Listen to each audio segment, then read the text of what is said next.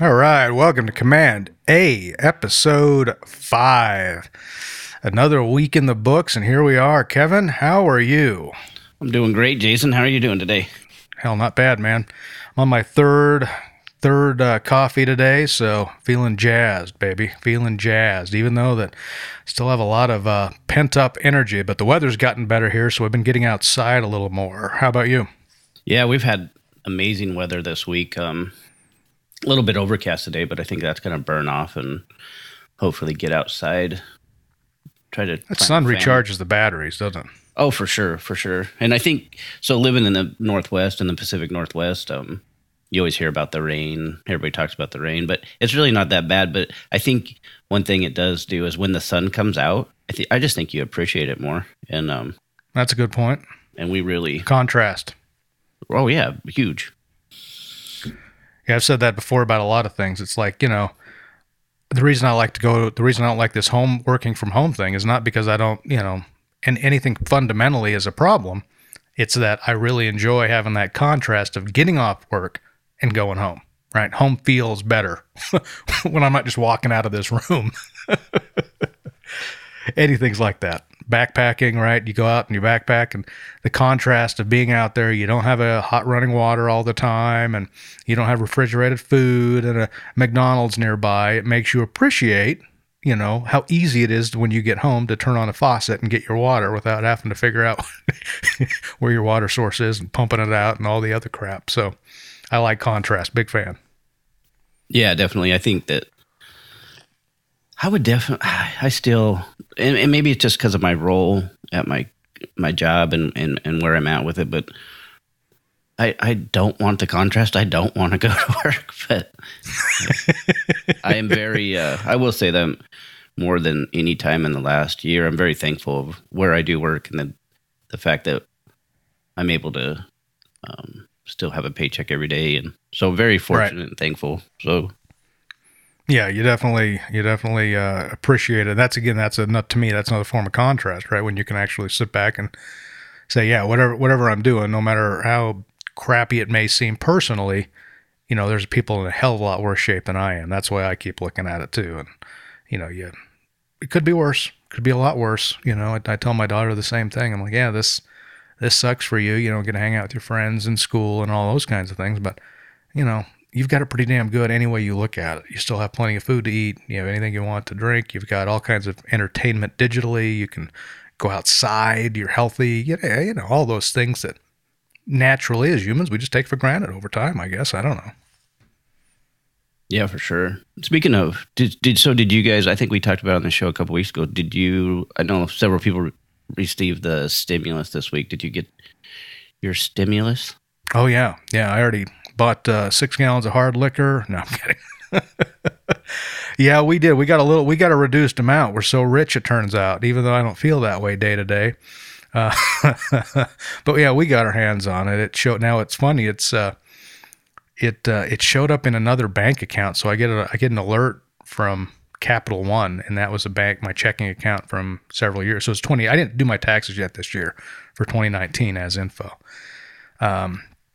So they sent it to an account that I hadn't used in a while, and I had an alert show up that I had this deposit. And I'm like, what the F is this? I thought maybe it was a mistake, and then it all dawned on me when I went in there. It was from the IRS or whatever. Right on. Yeah, I haven't checked. We didn't get it when everybody else got it here a few days ago, or Monday or Tuesday, whatever day that was. And then we weren't even sure if we'd qualify, but we'll see. I might have to check again. I don't look real often. In fact, my wife does most of the finances, so. Sure. Well, we won't get into incomes, but I can tell you that based on yours, and again, your wife's been very successful, so you may not actually, but between my teacher wife and me, we did for a reduced amount. So. Okay. But yeah, whatever is what it is. I'm glad they're doing it, but it's not enough. But I'm not going to get into that. I'm just absolutely irritated over the whole thing right now. So don't want to. Yeah. I didn't want to dive on the show with my just curious, bad attitude about the whole thing. Yeah, there's a lot going on right now that's pretty negative. Outside of what we're going through I'd say. So, anyways, moving on.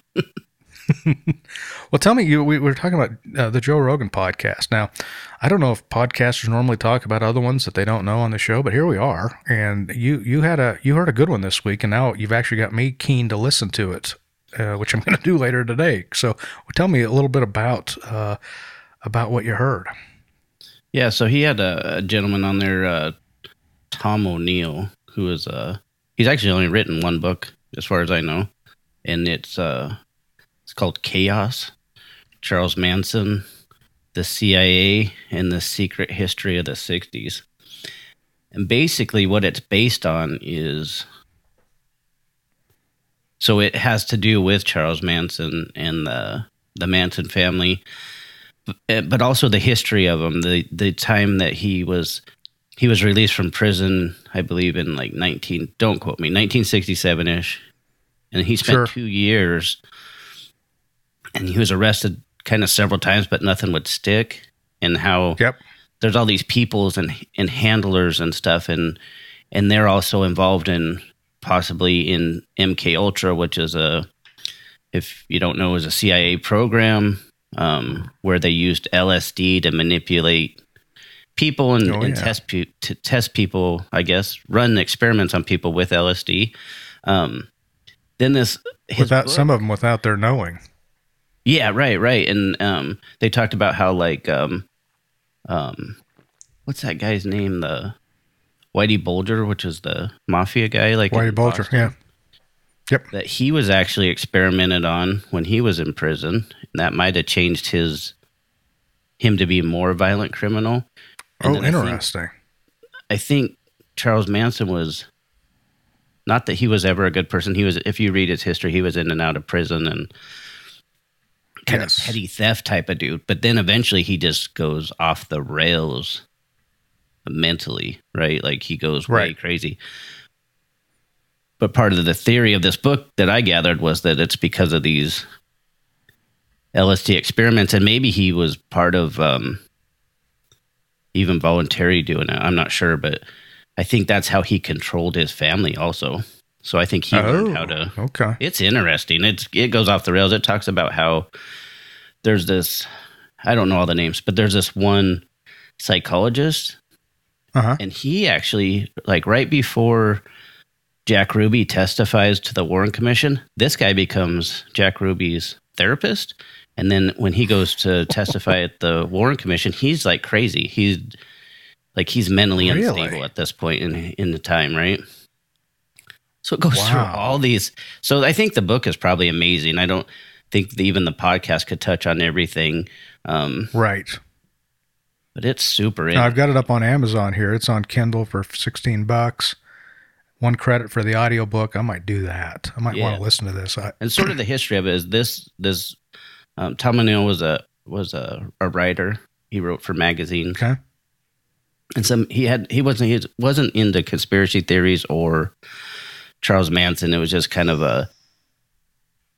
a deal where they said, "Hey, you want to write about these murders?" And he's like, "I don't know if I really want to mess with that. I'm not really interested." And he went ahead and took the job.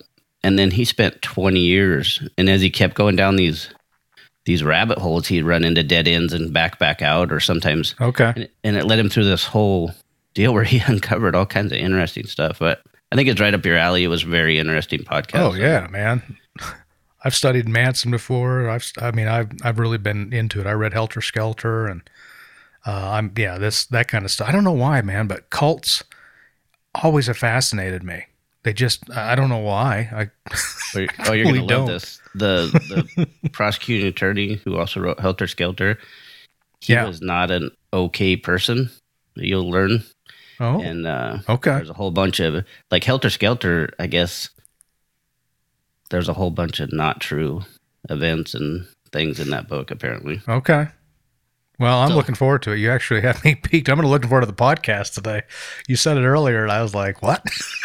Doesn't sound like Joe Rogan to me. I'm all in, man. I like it. Yeah, I think he heard about it, whatever. He started reading the book. Okay. So anyways, I'm going to link this thing in the show notes too, just this guy's book, just so people can easily find it if they like. Yeah, and I don't think you sound like you didn't make a whole lot of money on this deal, so hopefully the word gets out and get some support. You spent 20 years doing this. I think it's worth getting out there. Oh, wow. And, yep. It says ‌1 bestseller in political intelligence. So I don't know how narrow a category that is, but heck, man. Heck. You know what I'm saying? Yeah, heck. that's right. As soon as I started listening to it, I almost paused and called you and said, hey, you need to start listening to this right now. Yeah, Tom O'Neill. So, yeah, it's #1 also in intelligence and espionage, which, man, this is, yeah, I'm pumped. I'm pumped. We should probably just end now. I'm going to go do this. No, I look forward to all right. your take on this. I might even get the book and read it. However, you're probably faster than I am at getting I'm going to listen to it. I see that I've got 2 Audible credits, so I already can tell you I'm going to listen to this one. You know, it's funny because everybody's talking about how they have all this time to read more and all that, and I think that's probably true if you're a commuter, but my day-to-day life didn't change at all as far as my time allocation. Does that make sense? Working from home? Oh, absolutely. I have a 7-minute drive to the office, so that part of it didn't change for me. Well, and you're also not a time waster. You don't just sit around and do nothing. No, yeah, in my off time, I mean, I do sometimes, but might be watching television. In fact, Devs. Did we talk about Devs on this show or just on my other show? You've mentioned it before? Dude. So give me a brief. I haven't watched it. Give me a brief. Okay. What's it about? All right, 30,000 feet because I don't want to spoil anything. Right. It takes place in San Francisco in Silicon Valley. And there is they call it Devs. Now, there's more to it than that. And that came out last night's episode as it culminated. And I suspect that was the end of the season, if not the end of the show. It's hard to say at this point. But you've heard my other podcast, AQF, when it was around. It's defunct now. So, but when it was around, I did an episode or 2 on simulation theory. Do you remember those? Yes. The idea that we could be living in a simulation. Now, it seems, at first listen, if you're not, really into science fiction or science in general, you just might kind of chuckle it off because you know better, right? As humans, we just know better. We know we're not a simulation. We're real, flesh and blood. However, as we see and notice, things are improving every day. Things that if we really want to look at and analyze, they've changed a lot over the years. And the computer has improved, and we can do simulations. Just look at video games. We call it, the graphics, right? When we were kids, they were blocky, and now they look like movies, right? I mean, they're really good. And those are just with today's technology, today's computers.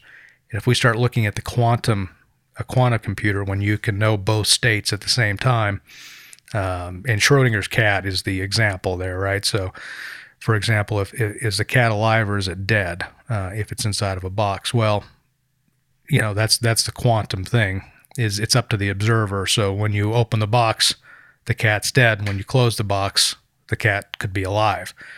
That's very simplistic, but it's not really a simplistic theory at all. But essentially, the theory comes that there is at some point in our future, we have become a simulation. Either 2 different ways it can happen. One, that's just the natural evolution of our human biological lives. And you've seen this. Was it The Matrix? I can't remember. I think it was The Matrix. That was kind of the... We were batteries, basically, with a simulated world. Correct. Yeah. And so that's one way to look at it. Another way is that we don't actually have a corporeal form. We are actually just inside of a simulation. Now, the real question is, if you ask yourself, how could you prove you weren't, Kevin? If you're really honest with yourself, you can't, because you would feel the same way. You would feel exactly the same in a simulation as you would, if you weren't. You just, there's no way to really know. So it's always possible. There's always the question of, well, why and how, and does it change? And there's the multiverse theory, and there's all kinds of things that play into this. But we're just focused on simulation theory, and that's what this show gets into in a very dramatic and real way, and it really brings you in very slowly. The main character, her name's Lily. She is a fascinating character. They did an absolutely perfect job casting her, and I mean every character in there. You know the guy you like from Parks and Rec with the big beard? Oh yeah, sure. He's a lead. He's the Silicon Valley rocket doctor, if you will. He owns the company called not I keep wanting to say Avaya because that's what Quest became. Amaya is what it's called. But I mean that's just to get you started. That's kind of what happens, and there's some Russian spy action that goes on in there, and that's what draws Lily into this thing. But she ends up being a very important part of the story, and I just saw the ending last night, so it's fresh in my mind. And buddy, it blows you away. If you want me to give you spoilers later after the show, I can. I don't want to do it here because it's still kind of ongoing. I'll give it a watch. It's like 8 episodes. Hulu? Is it on Hulu? Yep. Okay. It's a Hulu original. Yep. All right. Yeah, I'm trying to. I'm trying to get away from. I watch a little too much TV and YouTube, I think. I spend too much time doing that. So I'm kind of trying to get away from it. But at the same time, I find myself with nothing to watch. I just watch it for distraction. So maybe a more pointed. You know, God, see, this is why you and I think a lot alike sometimes, because I've been the same way. I don't want to have my TV on to distract me, right? Just to have noise in the background.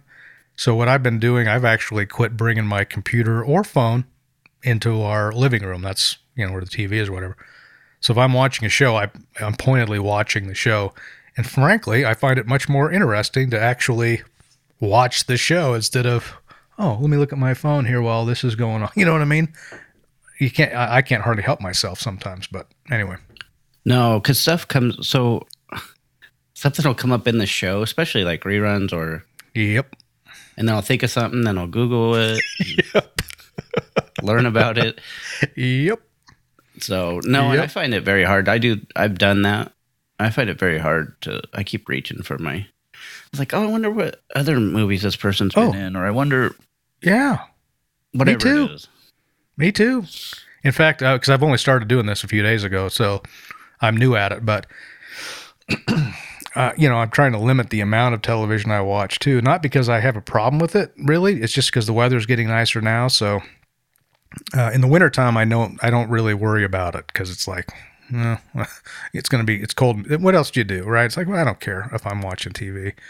I should be doing other, hobbies maybe, but whatever. I don't care. But this time of year, I try to back off and, make sure I get outside and enjoy the sunshine and those kinds of things. But regardless, I find it much more pleasurable right now to not have my devices to, take me out of the story and the narrative.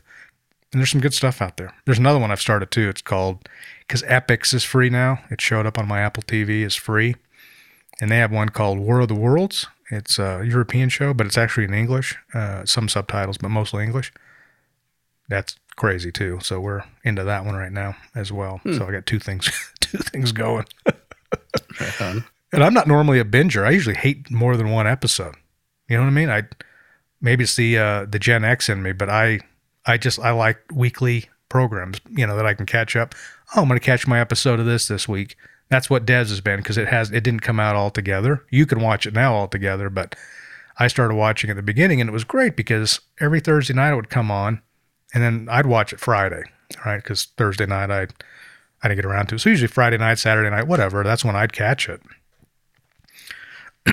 and I enjoy that. Because I'm not a binger, but this other thing's a binger, and I've watched 2 and 3 episodes at a time of it, and that's when you start really feeling lazy at some point, don't you? Yeah, no, so I'd say I'm like a mix, like, so not a binger where I'm going to watch the whole thing in one go or a weekend, but I'll definitely like to watch 2 or 3 at a time. So I definitely, like, I don't like a show where I can only watch one. I'm like, I got to wait a week. Like, sure. I don't want to wait a week. Yeah, I get it. And there's a lot of complaints when shows do that, right? So CBS All Access with Star Trek stuff, that's how they did it. And it pissed off a lot of people because Netflix has got us kind of used to it, right? You dump the whole thing at once and you get through it on the weekend or 2 weeks or however you want to do it. Right. And there's some good shows to binge watch, reruns. I'm rewatching The Office right now, and there was actually stuff I missed, and Yeah, that's a or funny maybe it's show. just funnier this time. Like it's yeah, it's brilliant. It's amazing. Like when you get that sort of a cast together. Yep. That Well, it's like wasn't Seinfeld or planned. Friends Yeah, or any of those things. It's sure, like sure. it's magic when it happens. Yeah, Parks and Rec. It's just the right mix of Yep. people. Writers, care. I mean, it's yeah. It all just comes together like this, soup that makes sense for the time. And my daughter just watched it for the first time because I was it on Netflix or something. And she started binging it, and I'm like, knock it off. Right. But she loved it. You know what I mean? She's a big Office fan. Her and all of her girlfriends, they just absolutely love it. That's They can't amazing stop too. talking 'Cause about it. it's funny how kids like it. Because to me, I like it because I work in a workplace, and it's I Right. know what it's like to be in office. Like, Right. Yeah, some of it makes sense. Did you get a new boom arm? no, it's the same old. Oh, I thought you had a black one before. No, no.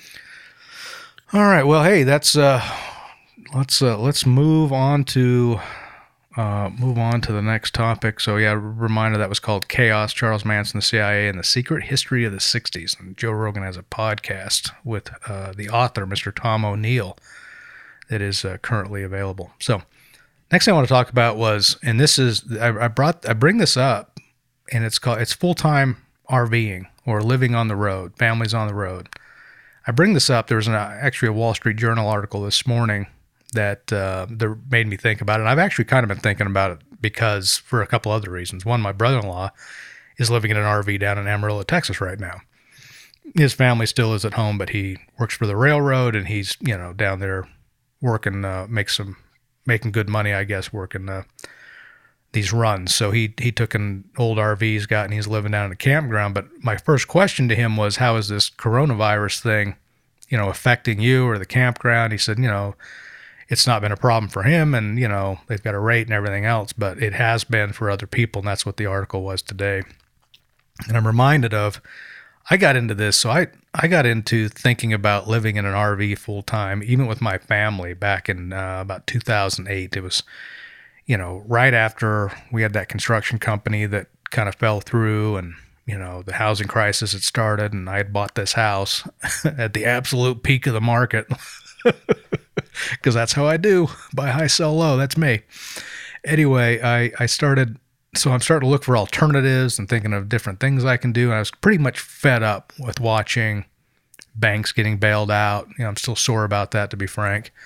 Car companies being bailed out, but all these people that I'm reading about that got into these mortgages that one could argue, I didn't have one of these, mine was just me being stupid, but the predatory mortgages that were out there and people getting these interest-only loans and things like this, stated income loans, if you remember any of this stuff, and it put people into a bad position. And we like to blame the victim in this case. In my case, in my belief, is the people that received those loans were the victims.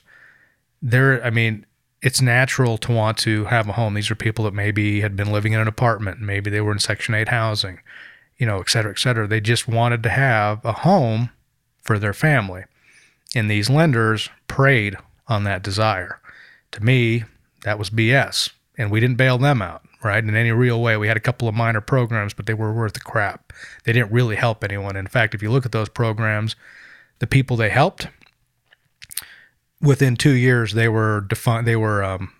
couldn't make their mortgage payments again. So it wasn't tangible relief is what had happened, because we were protecting the banks again, even after we'd bailed the banks out. That bailout didn't trickle down to, Joe Sixpack. Anyway, so that's when I started really looking into this, and I started seeing that people were converting school buses, and, they were starting to make some vlogs of, questionable quality. It certainly wasn't what it is today, but it was still interesting to watch these people that were out there, putting themselves out there talking about these things, because there was still a little bit of what I would call a taint to talking about, having trouble financially.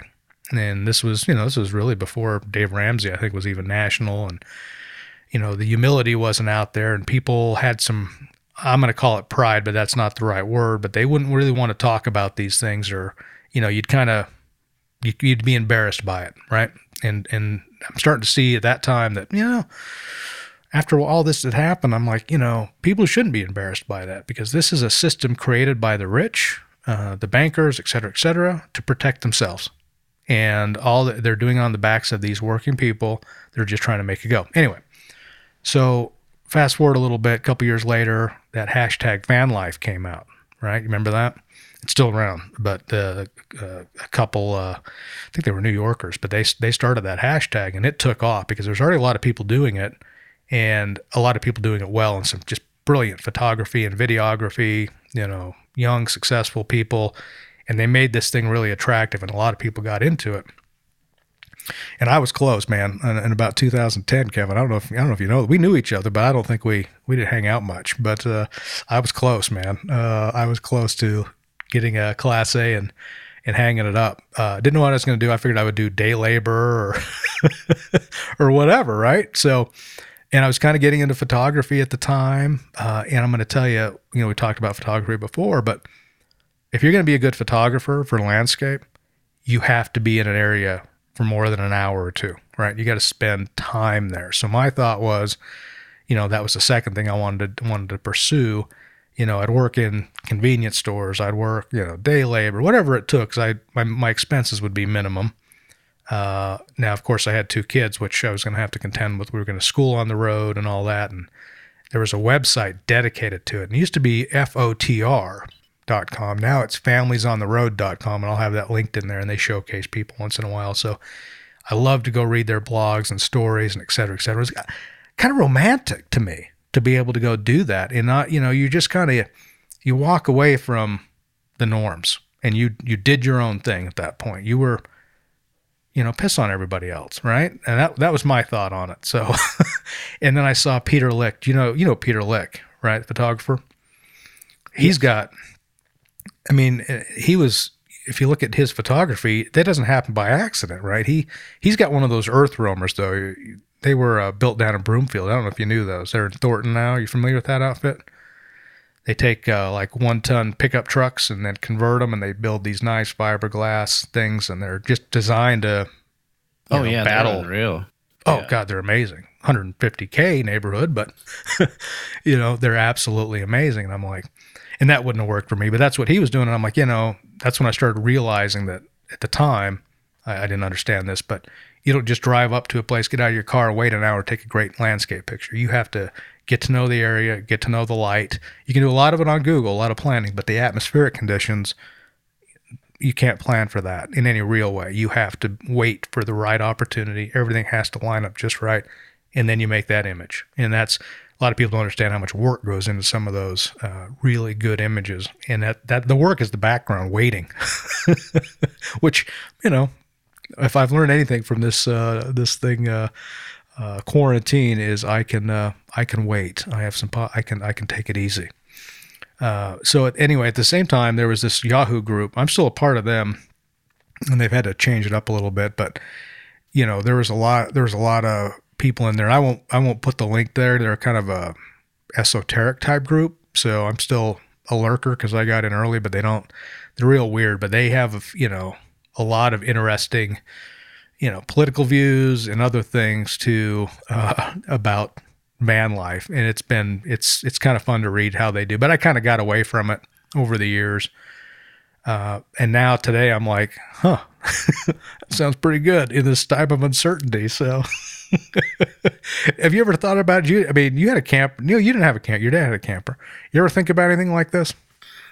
Yeah. So, from a few different aspects. So, kind of like you, I first heard about it. I'm like, so I've always, I guess, had a romantic view of a nomadic lifestyle because I want to do and see and travel is a huge passion of mine. So if I still would, if I could find a job remotely, I would have a nomadic type lifestyle. I don't know that it'd be an RV, but it might be living. I think we've talked about it. I want to live in places for 3 to 6 months or 2 months, depending, and then move on to the next place and really all over the United States and all over the world. So part of that would be fun. And probably at some point in my life, I will do like an RV type life for like a year or so though, and then I'll abandon that because I don't want to do it forever. Um, so I've always thought that would be fun, and then I kind of followed some of that. I guess my quest for a simpler life. It seemed Yes. romantic too, right? Like you just live wherever, and then you show up to work, or you stealth camp, or Yep. whatever. When I moved to a more populated place, though, my view changed quite a bit because there's a darker side to that of just people squatting and Yep. um, tearing up areas or making places unsafe. They're Yep. like a trailhead or a place by the river. They just overtake it, and to Right. me, I have a different view of it now, to where I'm like, that's not okay because it's not the people you see on YouTube. It's not the couple that decided to not be lawyers and they want to start a photography business, or there's very few of that. Right. Have you heard of Of what Slab I've City? You heard of Slab City? Oh yeah, it's like that. It's That was overrun, around a right? long, yeah, that was around a long time ago, and that was one of those places like this lawless BLM land that and so you're absolutely right. There's two aspects to it, and where you're at, I know you're seeing a lot of it. San Francisco, Los Angeles, the bigger areas, Austin, Texas, are seeing big numbers of this, and that's the dark. You're right. That's the dark side. That's you're going to end up living in a van down by the river from Saturday Night Live back in the 80s. That's the same thought. It was in it's homelessness in a way. I mean, so it's a very fine line. And I don't know how you draw that line, but there's a line in there that is you're homeless and destitute, or you're living out there by choice, and how you choose to do it makes a big difference. Okay. Right, because I thought stealth camping, I was like, oh, that's kind of a neat concept. You just kind of move around, stay the night somewhere. But however, I don't want you stealth camping in my neighborhood where my kids play because I don't know you and I don't know why you're here. And there's a difference between stopping somewhere and sleeping for the night and moving on and then just staying. That's right. That's right. And so, we actually have one of these groups, not groups, it's a family, and they're doing the same thing. They're down at Walmart, and they keep having to move parking lot to parking lot. I think they're actually working maybe at Walmart right now, to tell you the truth. And maybe that's how they get around or whatever. But they've been there all winter, which is fascinating why you'd be up here, but that's another story. And they're just living in the Walmart parking lot. And so my idea was more, what you see on YouTube or Instagram. I had, but it you can get castigated into that same, belief system, right? So if you're out there and you actually earn a living, maybe you're working remotely, you're writing, you're doing whatever, however you can figure out to earn money. People do all kinds of things, traveling nurses, there's all kinds of ways you can earn a living without actually having a physical address, right? So, but how do you avoid being, lumped into you're homeless and you're bad people, right? Or whatever, whatever you want to call it. Because I'm like you, I don't want people just squatting on my street either. I'd have a real problem with it. In fact, I guarantee you, my neighborhood would have a real problem with it. And we're as working class as they come around here, but we wouldn't put up with that kind of thing. Yeah, no, it's like I said, my views has changed. You pull up to a public park or something, and there's just looks like people live there. Like I'm not okay with that. So yep, no, I'm with you. But I fully intend on it at some point in my life. I fully intend on, in at least just my wife and I, travel in the United States, buy some sort of a microbus or RV or nothing real Sure. big, but and being able to like eat and sleep out of there and basically have that as our shelter. It's the retiree model, isn't it? The the big RV, and you go and you travel around, and you stop here and work and this kind of thing, like what Dave's doing. I mean, that makes perfect sense for that.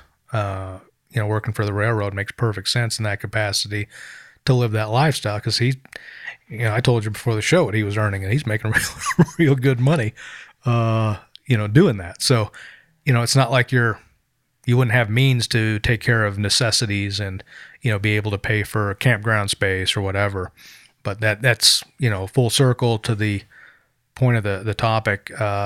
This pandemic thing is causing some challenges for those folks. And I'm not talking about our the indigent I can't get the wrong words here. But anyway, the population that don't have jobs, but the population that's actually working and traveling around, but they've chosen to live in an RV. There's been some issues as some of the campgrounds have closed and not allowing people in. And I know a lot of the campgrounds, after reading this article, they don't want people just showing up like as an escape from New York City or Los Angeles. They're not letting people like that stay. But if you're kind of a bona fide family on the road, they're not, in fact, they're even, giving you some discounts at some level to give you a place to stay. So it's an interesting community anyway. I thought I'd share that today. And I didn't know if you knew that I had got real close to it at one point in time, and finding it fascinating again, because I got a lot of uncertainty, but I do not plan on disappearing unless I had to. Does that make sense? Yeah. No, I get it. And I still think it can be done right, but it's like anything else. So it gets ruined by people. Yep. Yeah, and your point with you and your wife is a very good one. I've got 3 dogs and a 14-year-old daughter. So can you imagine the emotional challenges? Right. Well, I would have trying to put up with that. I'm a low stress. I don't like stress. So to me, those big, is it the Class A's or is that the big motorhome type vehicle? Okay. The big boys. Yep. So that is I would be stressed to the max trying to drive that around in populated areas, back it up. That does not seem relaxing at all. However, no, not for you. I have a business idea I'm not going to mention on here. I think it's a new... Oh, come on, Kevin. Give it to us. I'm not sharing this idea. I got to... No. Okay. I think it's like one of those ideas that it's that good? I won't pursue, but I think it's that good that you'd be set for life. Well, hold on. All right, fine. All right. I'm gonna get this out of here before it's over. Into mention it. So. Okay. Can't blame me for trying.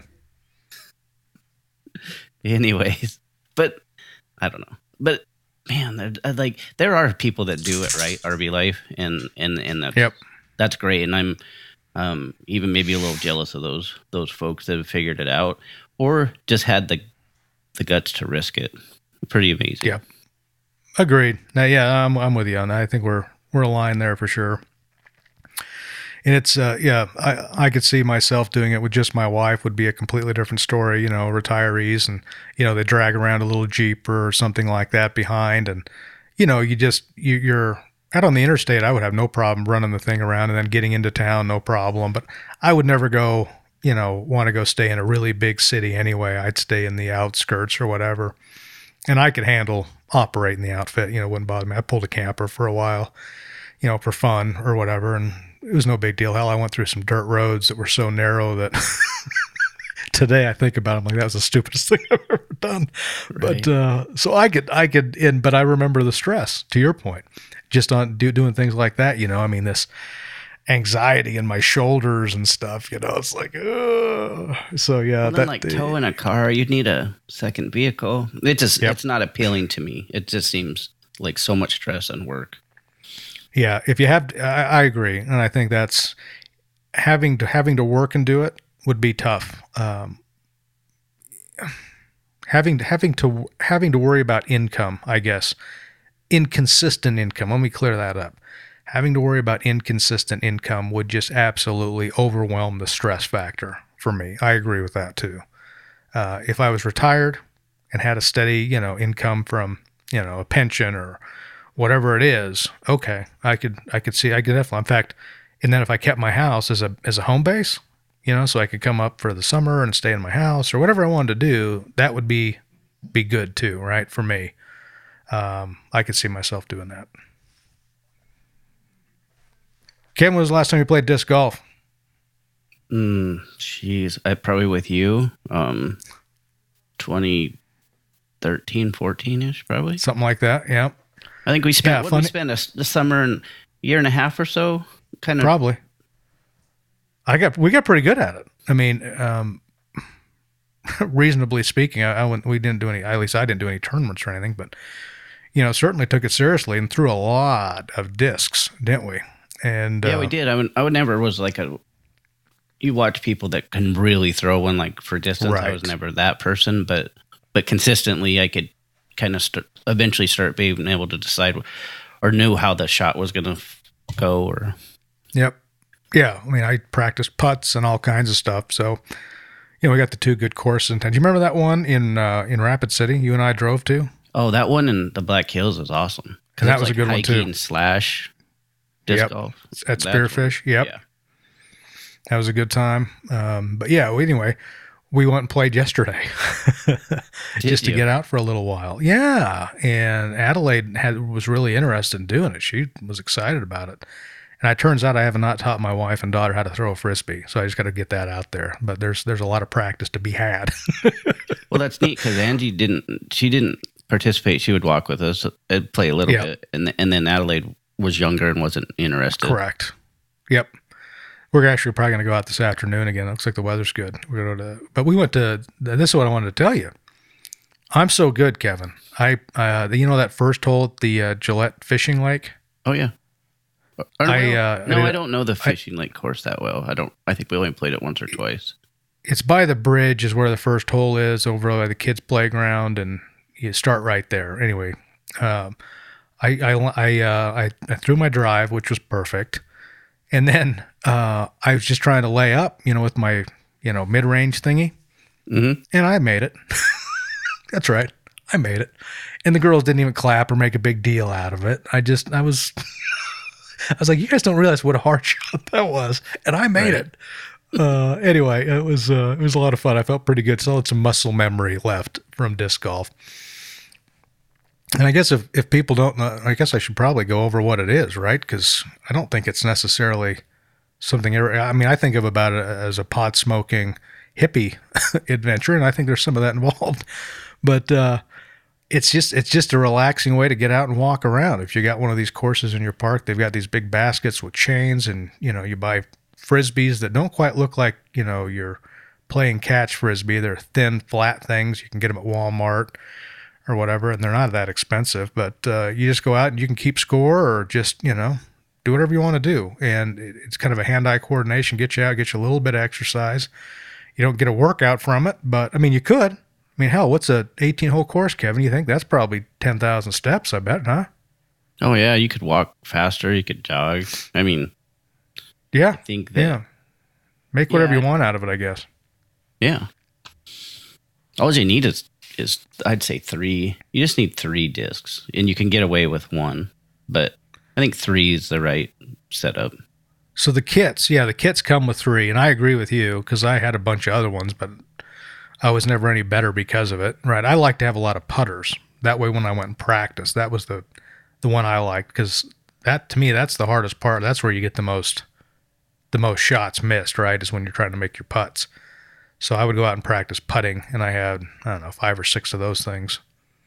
But you're right. I mean, carrying with you, 3 in your hand, to me, that's all you need. However, like any other hobby, you can completely go wild with it, and and they've got big bags and all that kind of thing.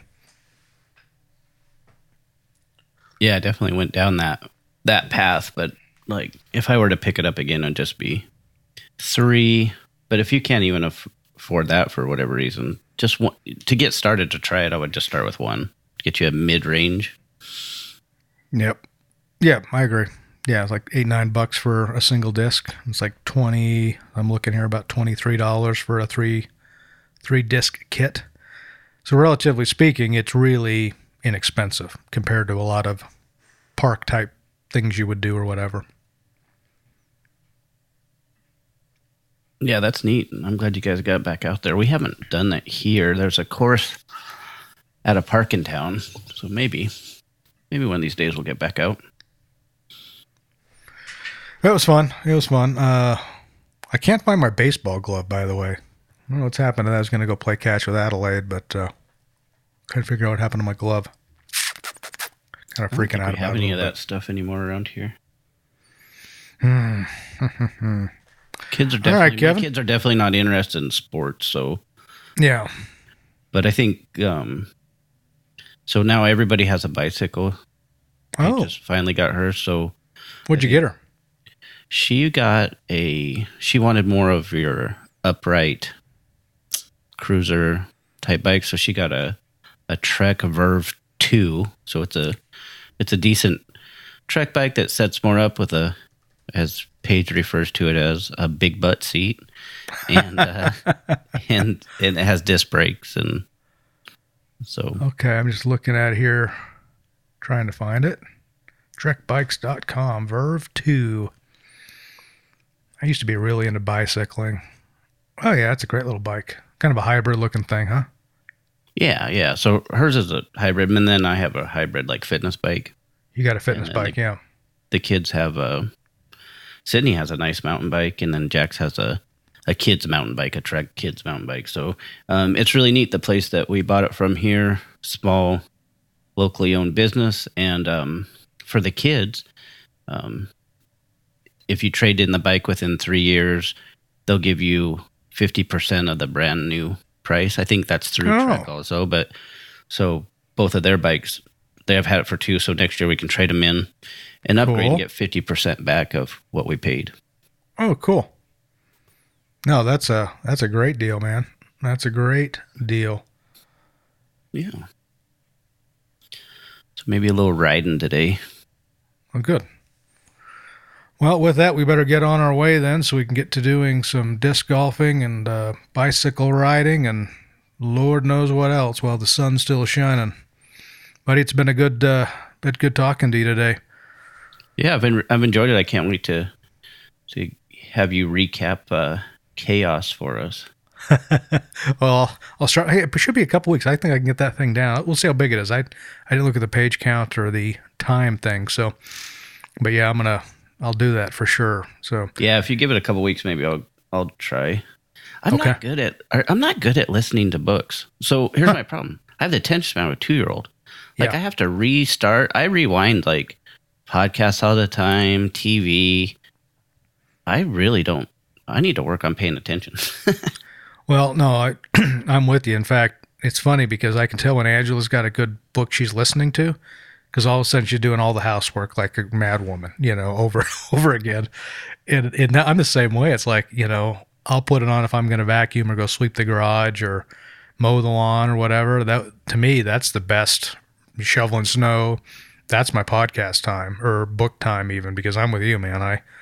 If I'm trying to like read or do, play on my computer, there's no way I'm going to pay attention to what the hell's going on. It has to be that thing with some other pointless endeavor to make it work. Yeah, and I have to recognize the fact if something's bothering me or something else is on my mind, it's not the time to listen to a podcast or a book, because 30 minutes will go by and I have not heard one thing that the person has said.